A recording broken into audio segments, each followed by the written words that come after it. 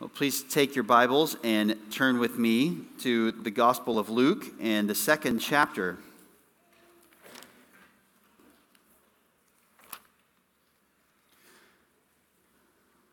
Luke chapter 2.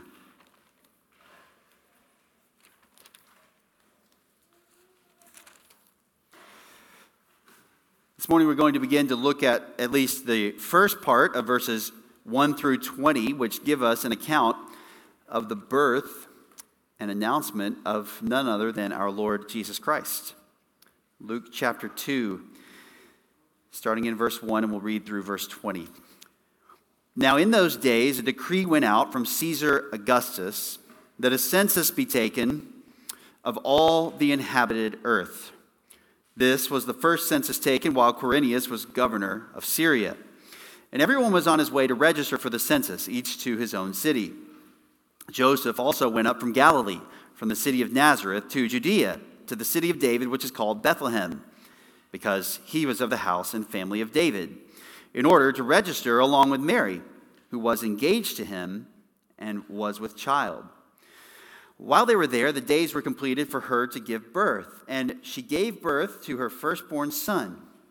She wrapped him in cloths and laid him in a manger, because there was no room for them in the inn. In the same region, there were some shepherds staying out in the fields and keeping watch over their flock by night.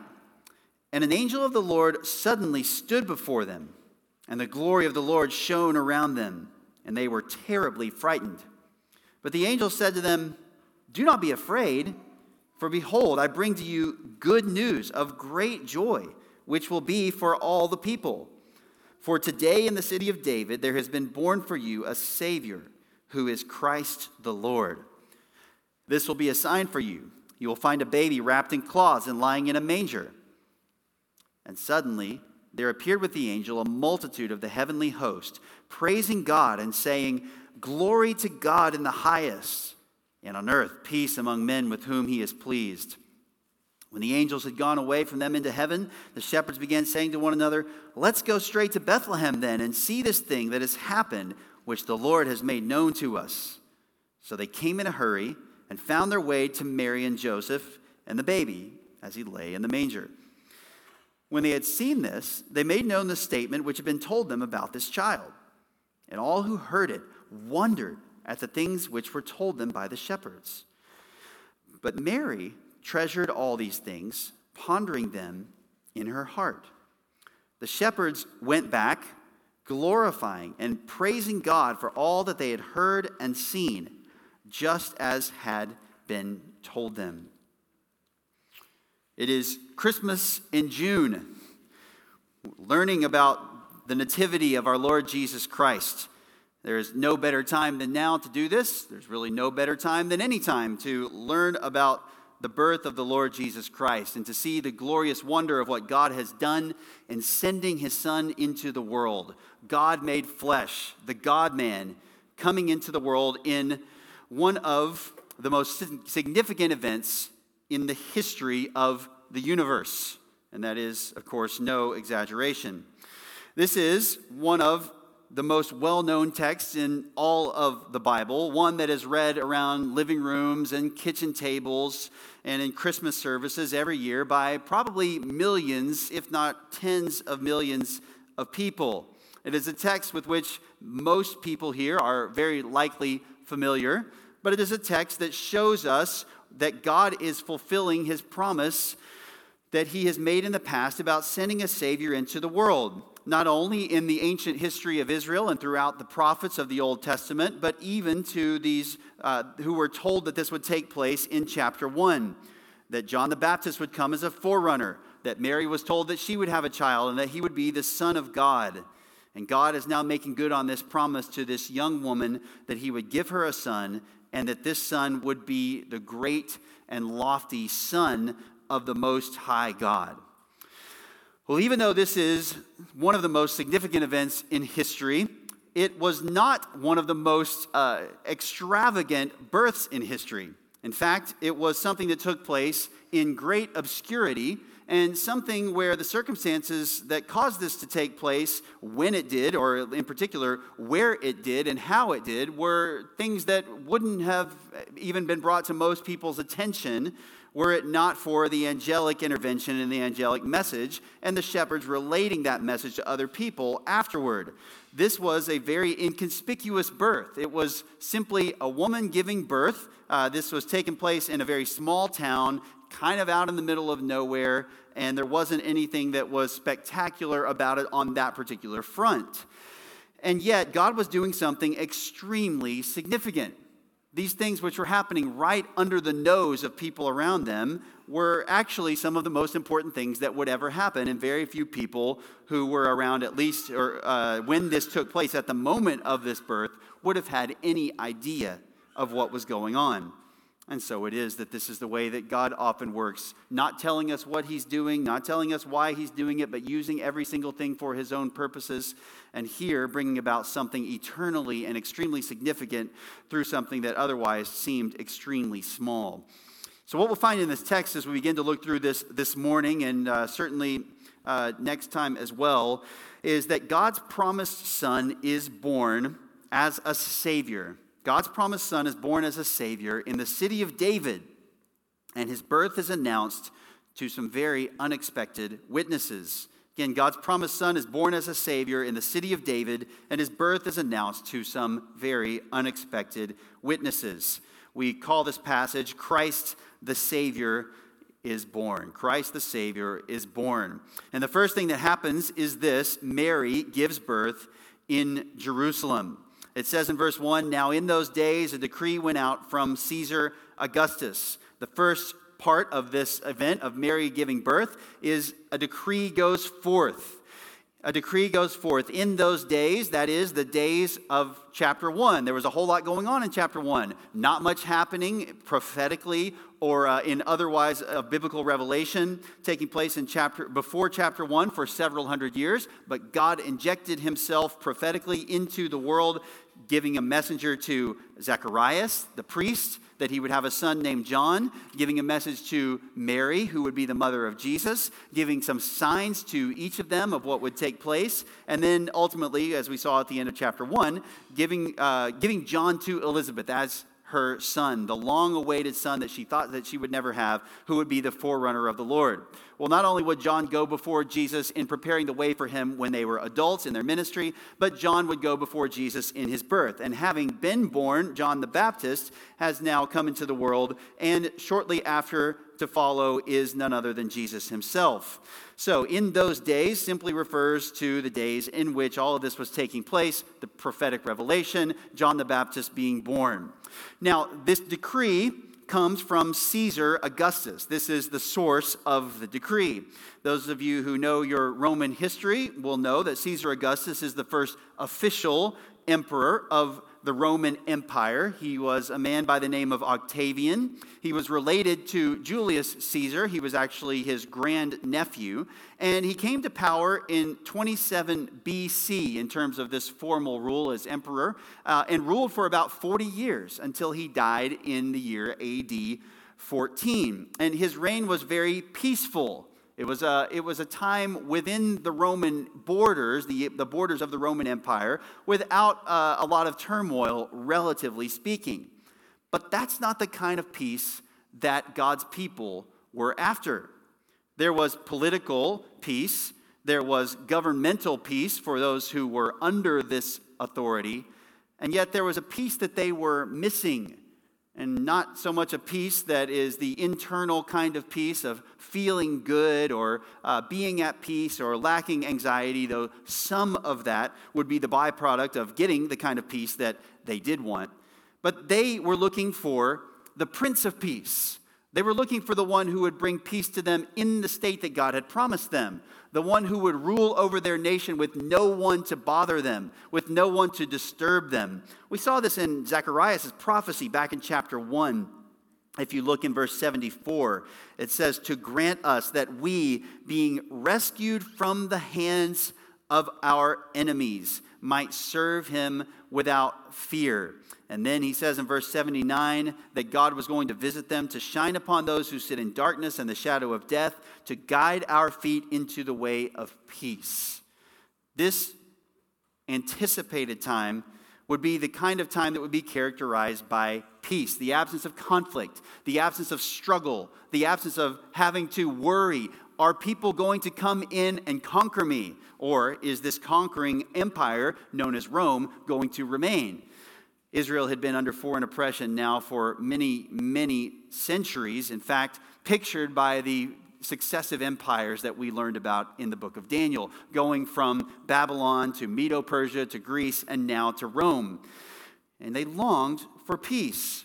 And so the song tells us that Jerusalem, or that Israel, longs. They are in lonely exile here until the Son of God appears. That's what they were looking for. They were looking to get out of the exile that goes on in their own country, a kind of national house arrest, if you will.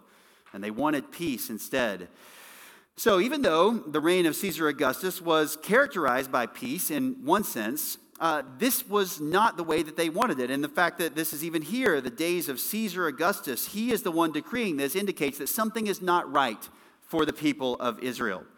Now, when did this happen? When did this decree go forth? Well, it went forth, of course, in the days of Caesar Augustus. It went forth during the rule of Quirinius, when Quirinius was governor of Syria, as chapter 2 says.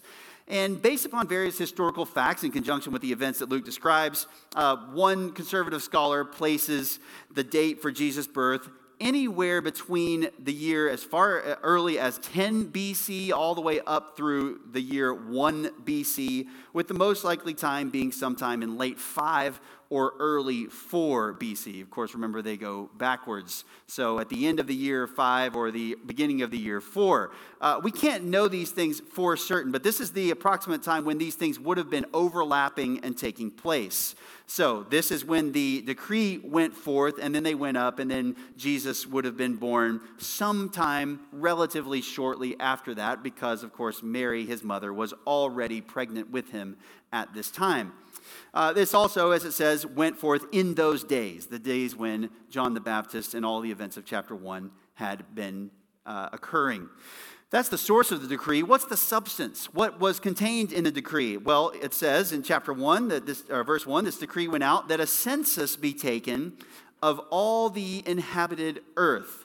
Now, this may sound pompous, and it may sound like, well, this is an overstatement, but this is just kind of characteristic of the way that they would have issued decrees in those days and would have talked about things that involved the whole Roman Empire. Obviously, Rome did not actually possess literally the entire world. There were many, many territories in what we now know to be the whole world that were not occupied by Rome. And it's not that they thought that they had the whole world occupied either. But as far as they were concerned, this is kind of all that matters. It's a little bit like the way that we use the term World Series or World Champion to describe our sports teams, who don't really actually go and beat teams from all other countries over all the world in those events. But nonetheless, we call them the champions of the world because, well, no one else has really beaten them. They're the ones that win the league, and that's just kind of what they call it. Similar kind of idea here. So the whole inhabited earth had to have a census taken.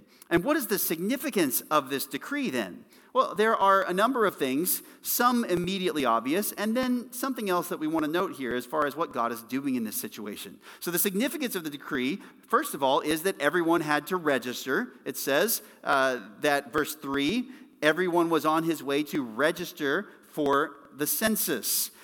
The second thing is this means that everyone, at least those who were outside the empire, outside the citizenship of Rome, were going to be taxed. Everyone was going to be taxed.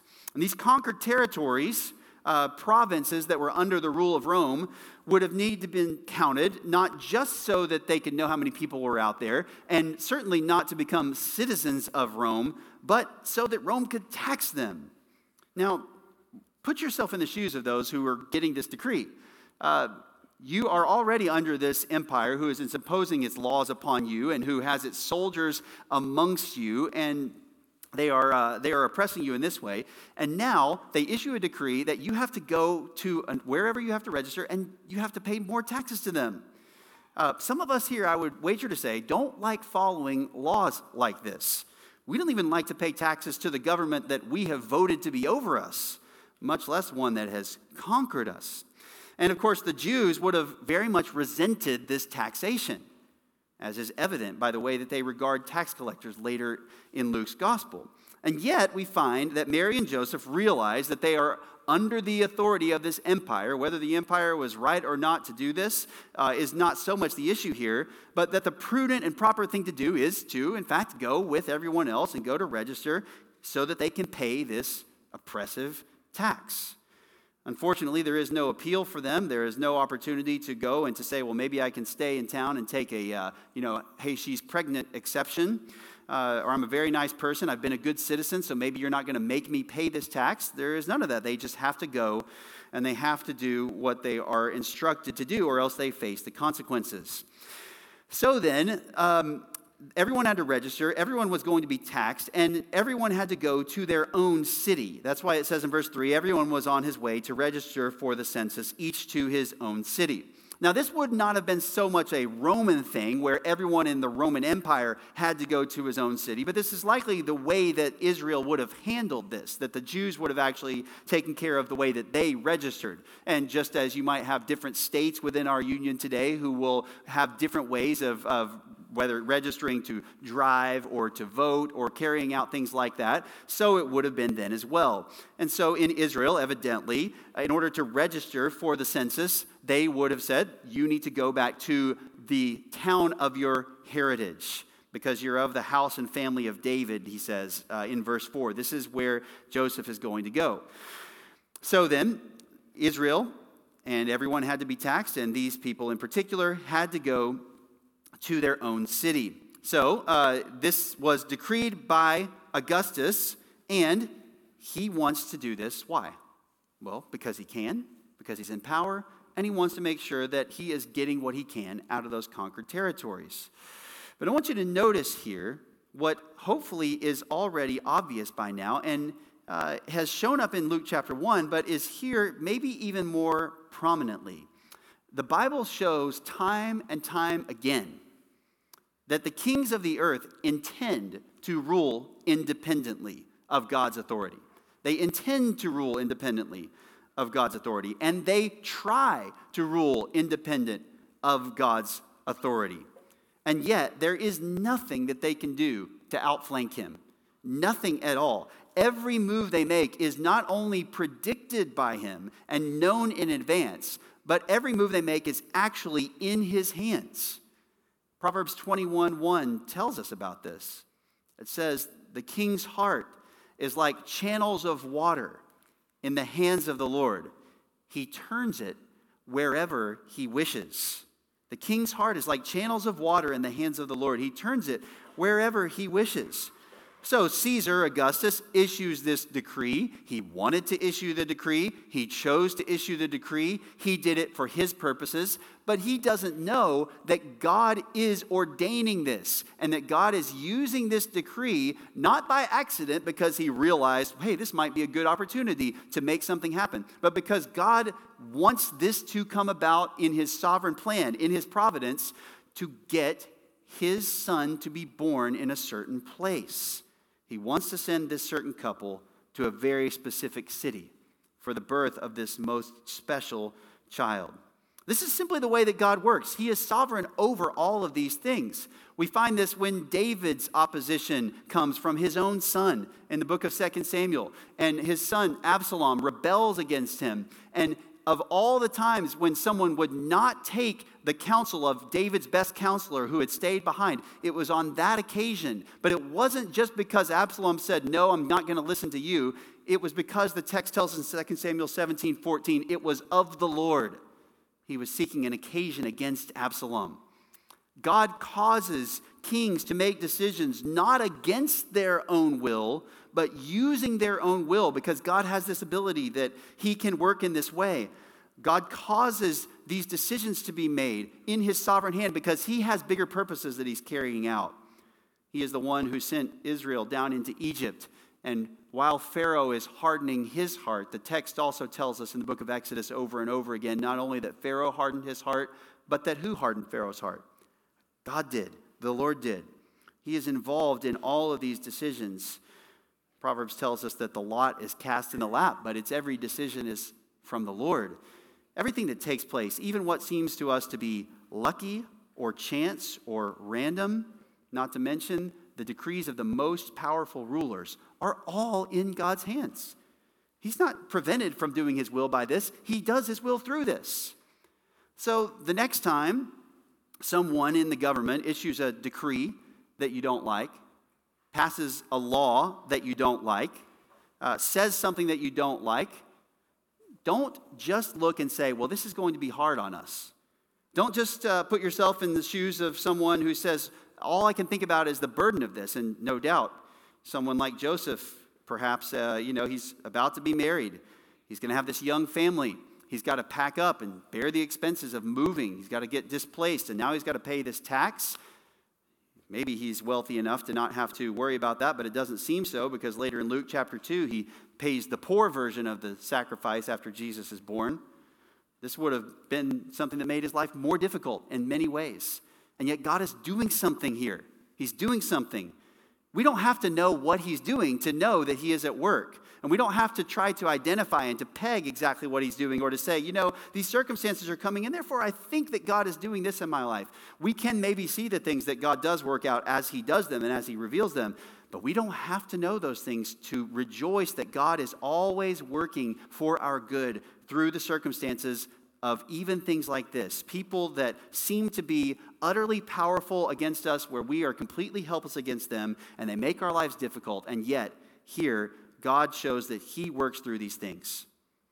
And it may not be that he does that to bring about something as extremely redemptively significant for everyone as the birth of the Messiah, but he is working, Romans 8:28 tells us, all things for our good, including governmental decrees, rules, and so on.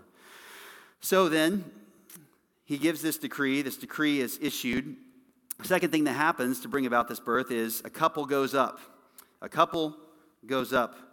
Verse 4 and 5 tell us about this, and it tells us that he went up along to register along with Mary, verse 5. Mary is brought back into the picture. We learned about her in verse 26 of chapter 1. She is, verse 27, a virgin engaged to a man whose name was Joseph. Her name is Mary. The angel came and promised her this.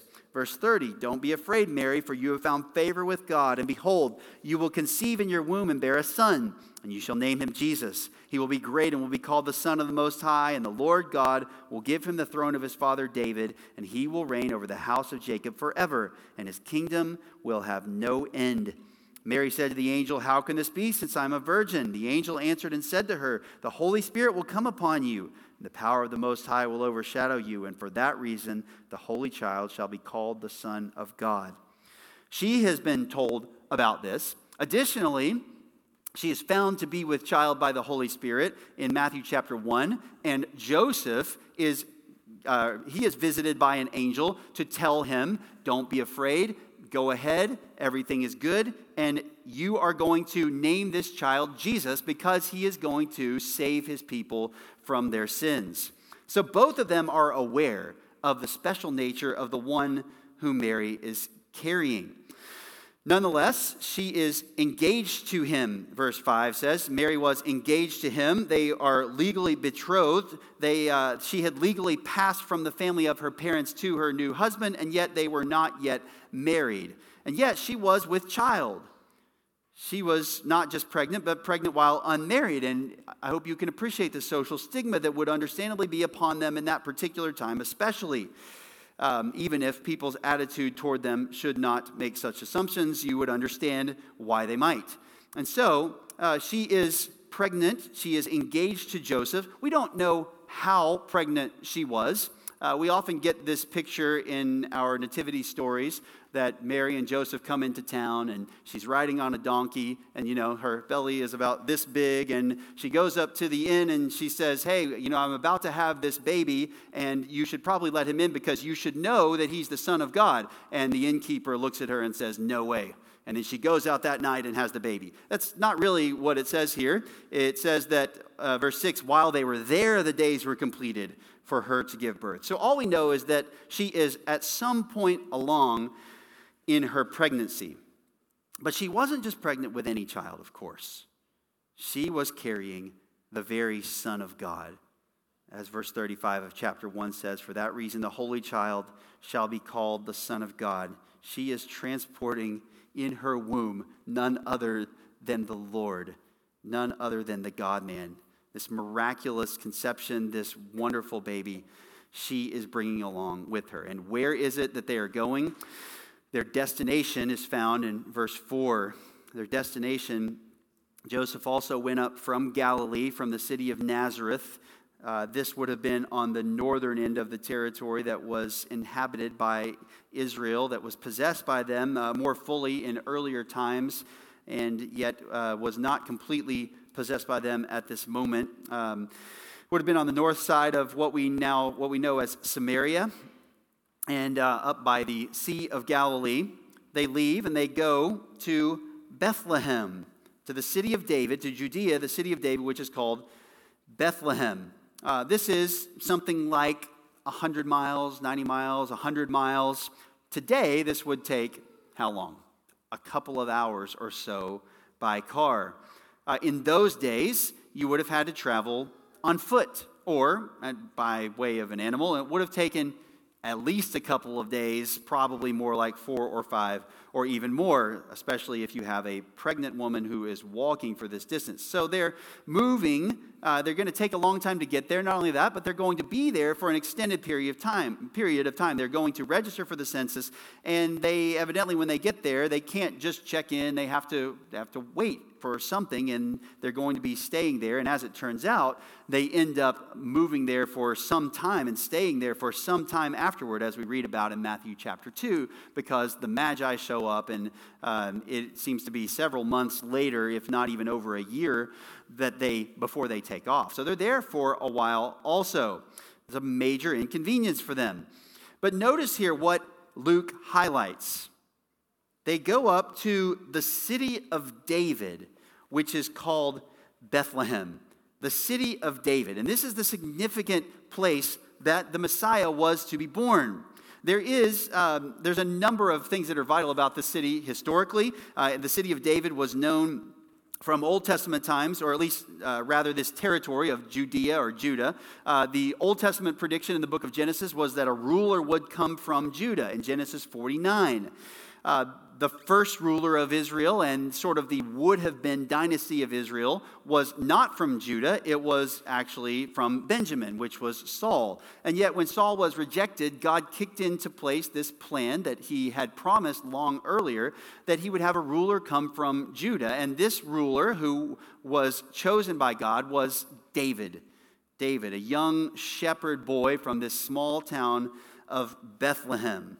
And so it's not just that this is Bethlehem where he's going to be born, but also that he is from David's city, that he is from the city of the king, this king who was promised to have a dynasty and a line. And we saw this in chapter 1 at the end where he spoke of this in this way. He talks in verse 69 and talks about the house of David, his servant, that there would be a descendant. And we know that Joseph was of the descendants of David, and then Jesus himself is a descendant of David, of this line.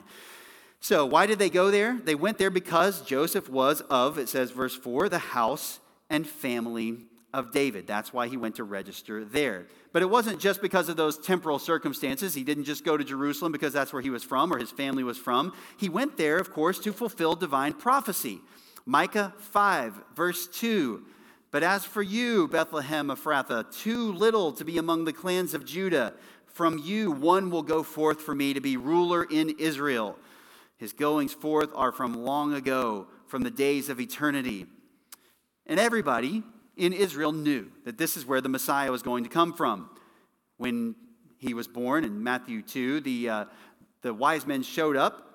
And starting in verse 3, it says this: When Herod the king heard this, he was troubled, and all Jerusalem with him. Gathering together all the chief priests and scribes of the people, he inquired of them where the Messiah was to be born. And they said to him, In Bethlehem of Judea, for this is what has been written by the prophet. And then they quote Micah 5:2. And you, Bethlehem, land of Judah, are by no means least among the leaders of Judah, for out of you shall come forth a ruler who will shepherd my people Israel.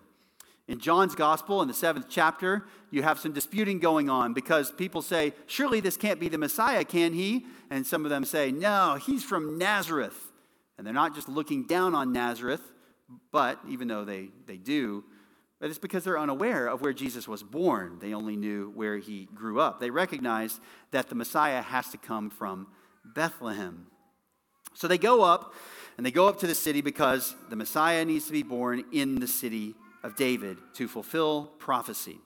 And so verses 6 and 7, we find out what happens when they go up, namely, a child is born. A child is born.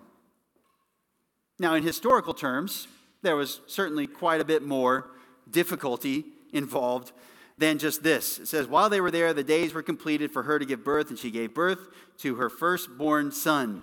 I'm sure Mary would add a few details about all that was involved in that. But that's all that Luke reports. She gave birth to her firstborn son. And so we note here what we'll call his inconspicuous birth. His inconspicuous birth. There is no large sign on the door. There are no fireworks being shot off while he's there being born. There are no angels standing out over the house or over the wherever they might be that they are actually staying there before they end up in the manger. There's none of that.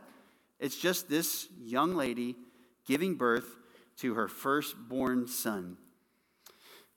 God has brought about his promise to give a ruler from Jerusalem. He has given his promise, he has fulfilled his promise to Mary to give her a son.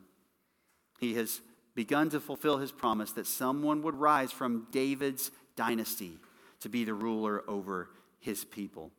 And so he is born. He was her firstborn, it says. She gave birth to her firstborn son, and she wrapped him in cloths. Well, that's where the normal situation ends. Because now Luke highlights not just his inconspicuous birth, but his humble circumstances. His humble circumstances. It says she laid him in a manger. In a manger. A feeding trough. She lays him in a place where cattle would be eating from, where animals would eat from. This is not standard accommodations. Why did this take place? Well, because it says there was no room for them in the inn. In the inn. Again, once we have to kind of think about our perception of what we understand by an inn. We might think of inn, and you think of a very, a hotel or a motel that has many rooms that are the kind of place you come in and out for a night. Our standard hotel, motel kind of thinking. But generally speaking, this is a word that's used for a guest room in other places that it's used in the New Testament. And it's just somewhere that guests can stay. And this may have belonged to anyone, someone they knew in some way or another, or they got to town and they looked for a place and they found a place to stay. They rented it out. Maybe someone let them stay there. But whatever it is, they seem to have been staying there. But when the baby is born, there is not an appropriate place for them to be. A baby doesn't really take up that much more space. If they're already there and they're already staying somewhere, it's not that hard to just have the little baby there. But the issue is this is not a suitable place for him to be. And so she puts him here. There's not this lofty palace for him to stay in, as would have been fitting for a king. You can imagine that many other rulers on earth would have entire rooms or maybe even wings of a palace that were dedicated for them to stay in. That they would have been greeted with many dignitaries from other places. And they would have had all of their needs attended to. Here, the Son of God is born into the most humble of circumstances, not even being able to stay inside the house, laid in a manger, because there was no room for them in the inn. You may know the song, "Once in David's royal city stood a lowly cattle shed, where a mother laid her baby in a manger for his bed." Mary was that mother child, Jesus Christ, her little child. And so she places him in a manger in these substandard accommodations. Well, this may have been a humble place to stay his first night, but things were about to become quite spectacular. And that was especially true to one very, very unexpected group. So not only does Mary give birth in Bethlehem, but now we move to at least a little bit of the next scene, and we see angels proclaim the Savior's birth. Verses 8 through 14. Angels proclaim the Savior's birth. At the same time, we might call this the shepherds receive the good news. But the focus here is on what the angels do. The angels proclaim the Savior's birth, and one in particular shows up. Note the angel's appearance. Verse 8, in the same region there were some shepherds staying out in the fields and keeping watch over their flock by night. The angel's appearance was to shepherds in the same region. They were nearby. We don't know exactly how far, but they were just in the area, enough to where they could get there that night, as we'll see in a moment. There were some shepherds out there. We don't know how many there were. We don't know their names. We don't know anything else about them. So why are they chosen? Why are they significant? Well, shepherds would have a couple of possible symbolic things here. First of all, Christ's connection with shepherds as a shepherd himself. Christ's connection with shepherds in his humility. These were not exactly the high status people of society. Also, it would be appropriate for shepherds to receive the news of Jesus' birth as David himself, this king, this predecessor, an archetype of the king of Israel, was himself a shepherd and was pulled from tending the sheep, from tending the flock, to be made king over Israel, as he himself acknowledges. So being born in the city of David and having shepherds be the ones to receive the announcement would, of course, been appropriate as well. But perhaps the most important thing about them is not anything about them in particular. It's just the fact that these are completely neutral witnesses. They are uninformed about any of this until this time, other than what they would know, the same as anyone else, from reading their Old Testament. They have no idea what has gone on. They have no idea what is taking place that very night. Rather, they're just out there doing their job, and all of a sudden this happens. So there are shepherds staying out in the fields, keeping watch over their flocks by night, and an angel of the Lord suddenly stood before them. All of a sudden, this messenger comes. He's not identified here as the angel was in chapter 1. That was the angel Gabriel. And though it could have been him, it seems like he may have been named if he were the one. And really, it doesn't necessarily matter whether it was Gabriel or another angel. We just know that it was an angel. And of course, very often an angel comes, and when an angel comes, what does he do? Well, he makes them scared. And so it was sudden, and this appearing of the angel was glorious. It says the glory of the Lord shone around them. We know the glory of the Lord from the Old Testament, where we would read about the pillar of cloud by day and of fire by night. We read about God's glory enveloping Mount Sinai when he was giving the Ten Commandments. We read about his glory filling the tabernacle after its completion in the book of Exodus. And we even read about the glory of the Lord being upon the temple and then departing eastward from the temple in the book of Ezekiel in chapters 8 and 9 and 10 and 11 with the promise one day to return in the same way. The glory of the Lord was how God manifested his presence. Here, the glory of the Lord shines around them. And this is different than Gabriel's appearance described in Luke chapter 1. Gabriel does have a kind of weight and even a certain glory that may make people afraid. Daniel chapter 8 tells us about that. Daniel was quite frightened when he saw the angel Gabriel. But this is distinctly the glory of the Lord, something even more noteworthy. And as this incarnate child has been born, this incarnate Lord, it is appropriate that the glory of the Lord would come and would shine and would be brought into the world in this way. Well, the predictable result when the angel shows up is they were terribly frightened. And of course they were. And this isn't just one of them all of a sudden hallucinating or something like that, but there are many of them. There are shepherds, plural. They know they're not crazy. They are seeing something amazing so that they can all witness this. Well, as with Zacharias and Mary, there is a sequence of events that takes place. An angel appears, there's a response of fear, and then there will be a comfort and a message and an accompanying sign. Of course, in chapter 1, we saw Zacharias should not have asked for a sign, but he did. And we saw that Mary did not ask for a sign and was given one. And here in this text, we'll see that the shepherds are also not asking for a sign, but are nonetheless given one themselves. The angel's announcement is what we will look at here briefly as we close this morning. The angel's announcement. What did he come to say? What did this messenger of God want these shepherds to know? What did he want them to bear witness to? There is an angel here that would have been enough to tell stories about for the rest of your life. But why did he send them? What does he want them to know? And what does he want them to relate to other people when he goes to visit the child? And what does he want for us to know and to have recorded for us even down to this very day? What does the angel say? Well, the first thing he says is, do not fear. Don't be afraid. He has to tell them this because they were. And then he clarifies. He says, I bring you good news. For behold, I bring you good news of great joy.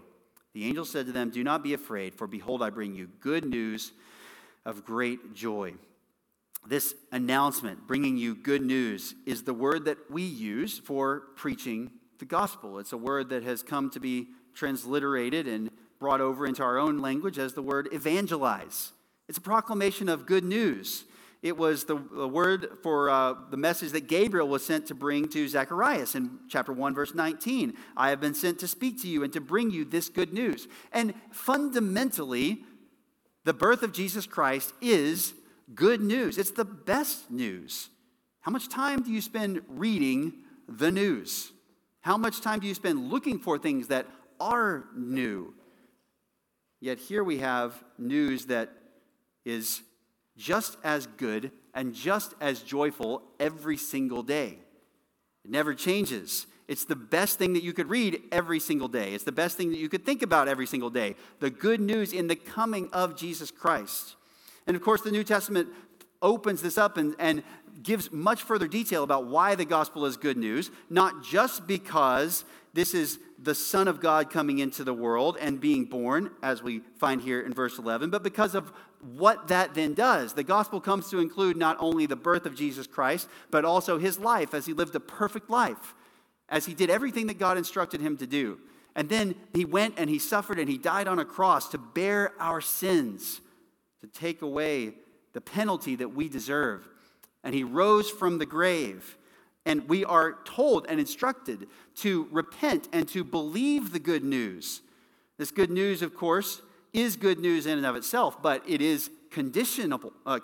It is conditioned upon someone actually receiving that. And the way that they receive that good news is not just by hearing it, but by hearing it with faith, believing the message, believing that Jesus is who God says he is, believing that they need a Savior, that Jesus didn't just come into the world as someone that we could look to as a good example, or someone who is optional, or someone who provides the best way of life, but someone who is the only one who could take away our sins and the only one who can save us. He is the Savior. He is the only one. And so the birth of Jesus is good news because it brings all of these amazing things to pass that God is doing by virtue of his saving work through him. And it is that which brings great joy.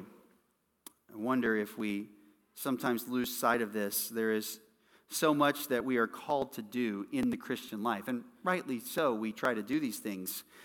We recognize that there will be suffering, that there will be difficulty. We recognize that Christ did not come into this world to make our lives just better here and now. He told us in the world we will have tribulation. He told us that there will be many difficult things, and he didn't even have to tell us for us to know that. There will be difficult things. Life has many hardships. And yet, do we stop and realize that this is a message of great joy? This is the kind of thing that in the midst of your trials, you can find great joy over, because God has given his Son into the world. God has brought about the birth of a Savior. And this message is not just limited to Jesus' family. It's not just limited to the shepherds. It's not just limited to those in Judea. And it's not just limited to people of even that time. It says this will be for all the people. Contextually, this refers to the nation. He is coming to save them. But we know that the gospel extends far beyond just the nation of Israel and far beyond just those who were alive at that time, because Acts 2:39, Peter preaching on the day of Pentecost says, the promise is for you and your children and for all who are far off, as many as the Lord our God will call to himself. This good news of great joy is for anyone here, anyone who believes this message. It's for all the people. And that is because a Savior has been born. It says here, for today in the city of David there has been born for you a Savior who is Christ the Lord. Next time we'll consider the claims of him as Christ the Lord. But we can understand as we finish here this morning that this is what Jesus came into the world to do. He came to reign as a king, and he came to show us what God expects and to tell us what to do as a teacher. He came to model godliness and to model what righteousness looks like. He came to be worshiped, but he came as a Savior. And this is the way that if you are a Christian, you know him. And if you're not a Christian, this is the way that you can come to know him before anything else as the one who will save you from your sins. So if you have not done that, call upon him today. And if you have done that, praise God for this. And you can worship him as now the newborn Savior. Let's go to the Lord in prayer together, and we will pick up here next time. God, thank you for your great mercy in giving us your Son, Jesus Christ. We praise you for your sovereign hand in causing him to be born miraculously and providentially in fulfillment of your promises. God, help us to rejoice in the birth of Christ. Even though it's long ago in years, it is always just as relevant every day. Help us to find joy in the good news of his birth, and may we proclaim it to others eagerly. We pray in Jesus' name. Amen.